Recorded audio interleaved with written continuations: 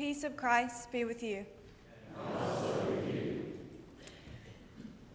I always thought I would deliver the Youth Sunday sermon one day, mainly because I promised myself that I would when I was little.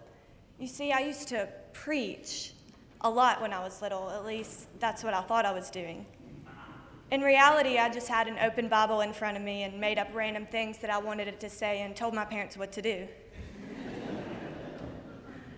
I remember one Sunday in particular, when I was about 4 years old, my parents told us that we weren't going to church for some reason. Well, I was very upset by this, and I told my parents that if we weren't going to church, then I would be leading the service here at my house. And that's exactly what I did. I put on my dad's navy bathrobe, opened my children's Bible, and proceeded to bring the message to my parents.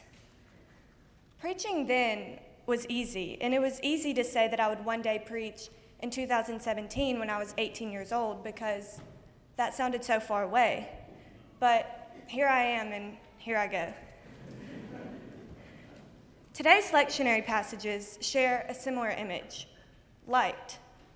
The people who walked in darkness have seen a great light, Isaiah 9:2. The Lord is my light and my salvation, Psalm 27, verse 1. And Matthew 4:16, quoting from Isaiah, for those who sat in the region in shadow of death, light has dawned. What are the scriptures trying to tell us, and why is light such a frequent and powerful metaphor? I want to focus on two aspects of light this morning. First, light enables vision. Without light, we wouldn't be able to see at all. Similarly, light is essential to our growth and our emotional health. It's no coincidence that humans tend to be more depressed in the winter when days are shorter and light is scarce than in the summer when days are longer and light is abundant. So the presence of light allows us to see all of the wonderful things around us that we would otherwise miss. If you've worshiped at Northminster for any length of time, you realize that the very design of our sanctuary, with its tall windows, is intended to let in light.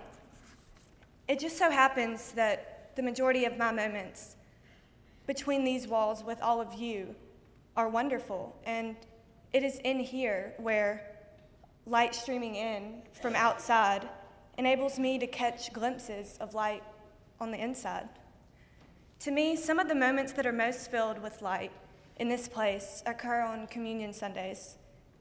I sit right there on the second row and watch every one of you walk down the aisle and eat the same bread that I do.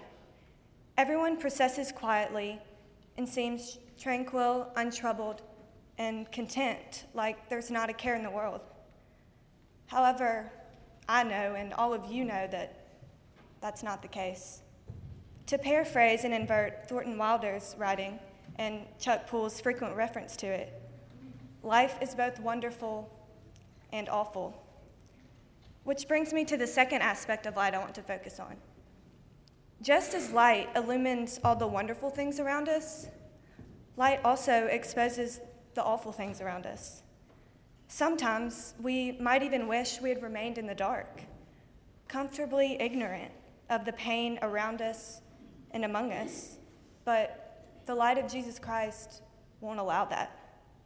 We may sit in darkness, but ultimately we will see a great light, and we have to be honest about what we see.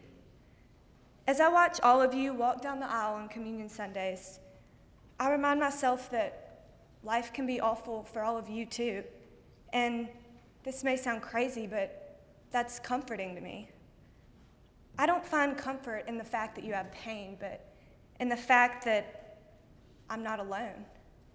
And if all of you return week after week, it must turn out to be okay, and you must experience the same kind of light that I do when I walk through those doors. Otherwise, why would you keep coming back?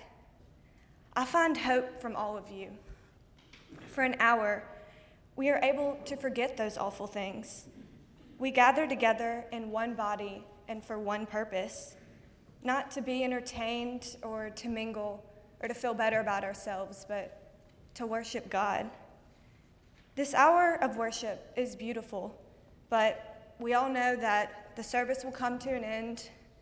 The silence will gradually accumulate into whispers, then to chaotic laughter. You'll finish chewing your bread, swallow your grape juice, and we will be forced to leave these walls and go back out there to a world that can sometimes be painful. No matter how moved or how inspired you were by Chuck's words, the world you are returning to hasn't changed. It will be dark sometimes, perhaps most of the time, but maybe, just maybe, because we came to worship together, our eyes that see that world have been changed. And that brings me to my final point this morning, not about light, but about accountability. Once we have seen all that the light has to expose to us, we have to act. We are called to accountability, as this morning's gospel passage illustrates clearly. As Jesus begins his public ministry, he sees two pairs of brothers, all of whom happen to be fishermen. When Jesus calls them to act and to leave their nets behind, they don't hesitate. They follow him immediately. Now, Jesus must have been pretty charismatic, because I know a thing or two about brothers, and I've never experienced my brothers responding immediately when I've asked them to do anything. But Andrew, Peter, James, and John did respond when called to accountability, and Jesus made them fishers of men. Something I love about this church is that so many people here not only show me the light, they care about me to hold me accountable. I remember one Communion Sunday, I was sitting right there on the end of our pew, and Woody has just gotten his bread, and he's passing me on the way back to his seat. As he's walking towards me, he looks at me and gives me a soft, sweet smile and holds out his hand. I smiled and reached for his hand, knowing that there was a peppermint in it just for me. And right when I reached out to touch his hand, Woody closed it, pulled his hand back, looked at me sternly, and said, "Where have you been?" You see, Woody and I both knew that I hadn't been in that youth house in quite a while, and Woody was not afraid to remind me of that fact. Thank you, Woody. In my mind's eyes many years ago, I told myself that when I stepped into this pulpit today and headed off to college a few months from now, that I would be ready, that I would be mature, intelligent, and insightful. But here I am, and I don't feel any of those things. I imagine when Jesus asked Simon, Andrew, James, and John to follow him, that they didn't feel ready either, but they went anyway. The thing is, we may never be ready. However, as Henry Nouwen said, you don't think your way into a new kind of living. You live your way into a new kind of thinking.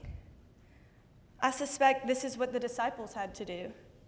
So when you leave this place in a little while, take a little light with you and go offer encouragement, love, and humility. Speak with courage and clarity, and go to be fishers of men.